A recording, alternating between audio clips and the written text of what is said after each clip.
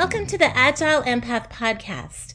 Whether you're leading, managing, coaching a team, there is a human behavior aspect. We have 20 plus years in the mental health industry and have creative ways to approach situations. We're going to begin with innovative ideas, how to tap into creativity, utilizing empathy. So these are soft skills to tap into our own potential and help others tap into that potential so we can be efficient with agile methodologies. Please like, share, and subscribe to this podcast. Hello, and welcome to the Agile Empath Podcast, Episode 13, Leadership Skills, Part 7, Courage. You don't want to miss this.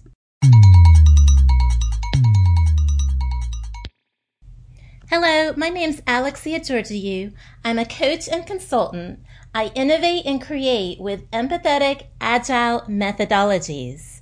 My website is theresilientpathway.com. Contact me, Alexia at theresilientpathway.com. That's Alexia at theresilientpathway.com.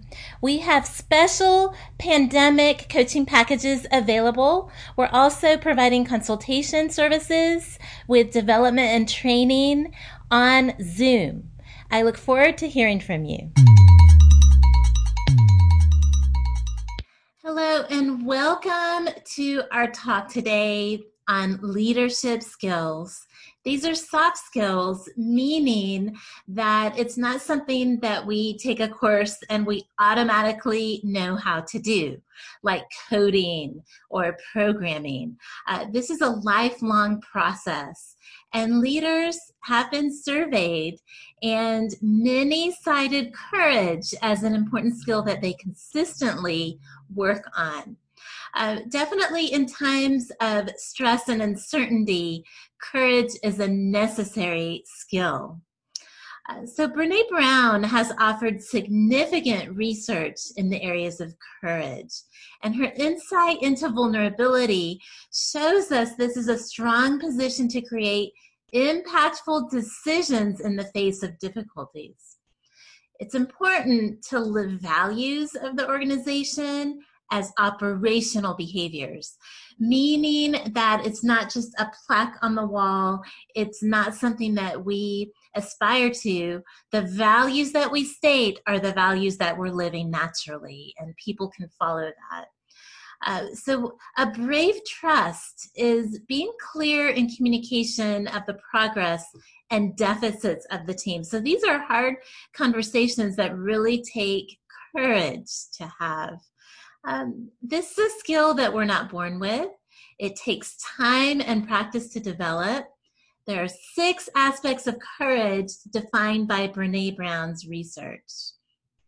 So it is the ability to have a conversation that's difficult, that may challenge us emotionally, even when we don't want to have the talk. There's a willingness to understand what's driving and to embrace fears and feelings in ourselves and in our team, acknowledging the impact of emotions. So we emulate how to reset, bouncing back from difficulties, getting to the root of the cause, problem solving, and moving forward. So we want to refrain from blame and shame, not to humiliate people. And that will cause people to disengage more quickly than anything if we bring guilt and shame into the conversation. So as people, we definitely want to feel like there's hope, that we can bounce back with resilience and move forward from our mistakes.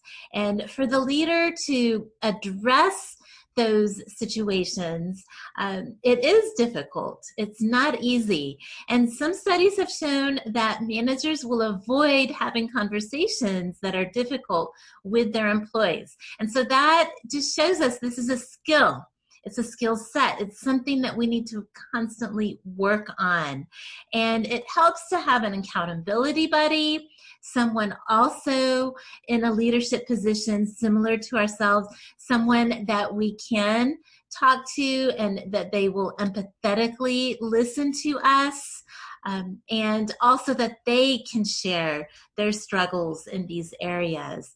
It's important for us to know that we're not alone, because so many times we try to present that we're just confident and skilled in every area, and we think that's what is effective leadership. And it's really important to have people that we can confide in and share those insecurities, those areas of needed development, and also to get some honest feedback. So people that we can trust, that they're not just yesing us because of our position, that they are going to have difficult conversations with us to tell us, okay, have you looked at this from this perspective? Have you tried that? What works best for me is, and so I encourage you to find that accountability partner or group. So people ask me, what is my why? I think that's a great question. And I've listened to many employees' stories and have my own story regarding work culture and what is toxic in nature. So this includes supervisors who gaslight, humiliate, and show bias, often in ways that go unchecked in the organization. So while it takes courage to speak for a coworker who's enduring this behavior, it takes equal courage to help them make an exit strategy, holding on to dignity as a valuable human being.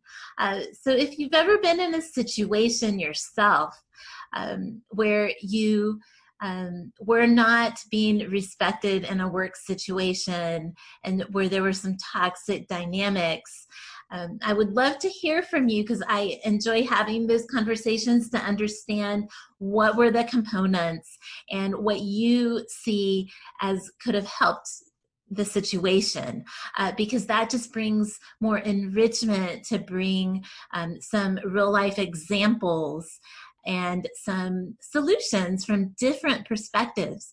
We really need to value diversity of thought, and there may be solutions that we haven't thought of, and there may be some examples. This is what I did and this is what was effective. This is what I tried and it didn't go so well. And for all of us to problem solve together to bring effective change in needed areas in our work cultures. Because we're people and we're flawed, and these are soft skills, and we need help. And it's okay to say that we need help to trusted sources. In an organization, we can build power in our relationship regardless of position.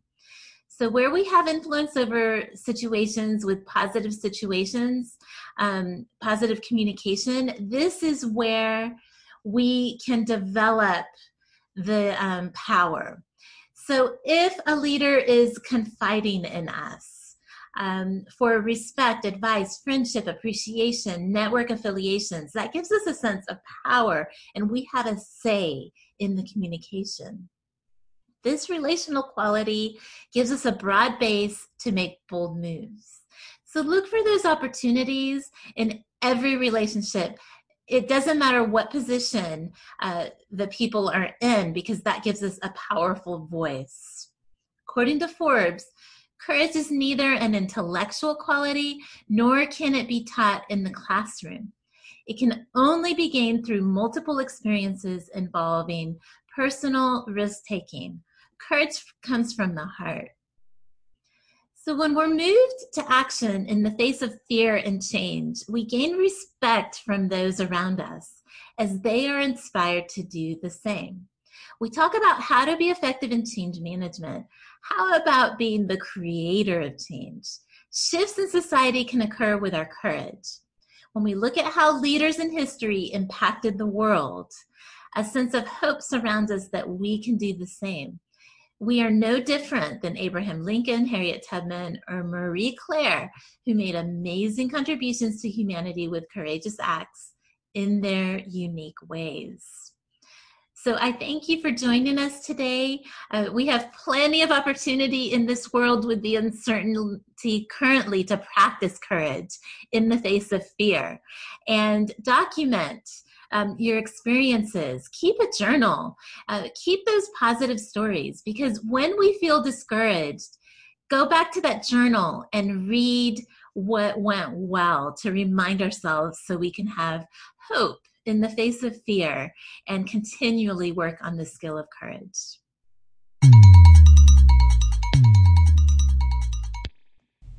Hello, my name's Alexia Georgiou. I'm a coach and consultant. I innovate and create with empathetic, agile methodologies. My website is theresilientpathway.com. Contact me, Alexia at theresilientpathway.com. That's ALEXIA at theresilientpathway.com. We have special pandemic coaching packages available. We're also providing consultation services with development and training on Zoom. I look forward to hearing from you.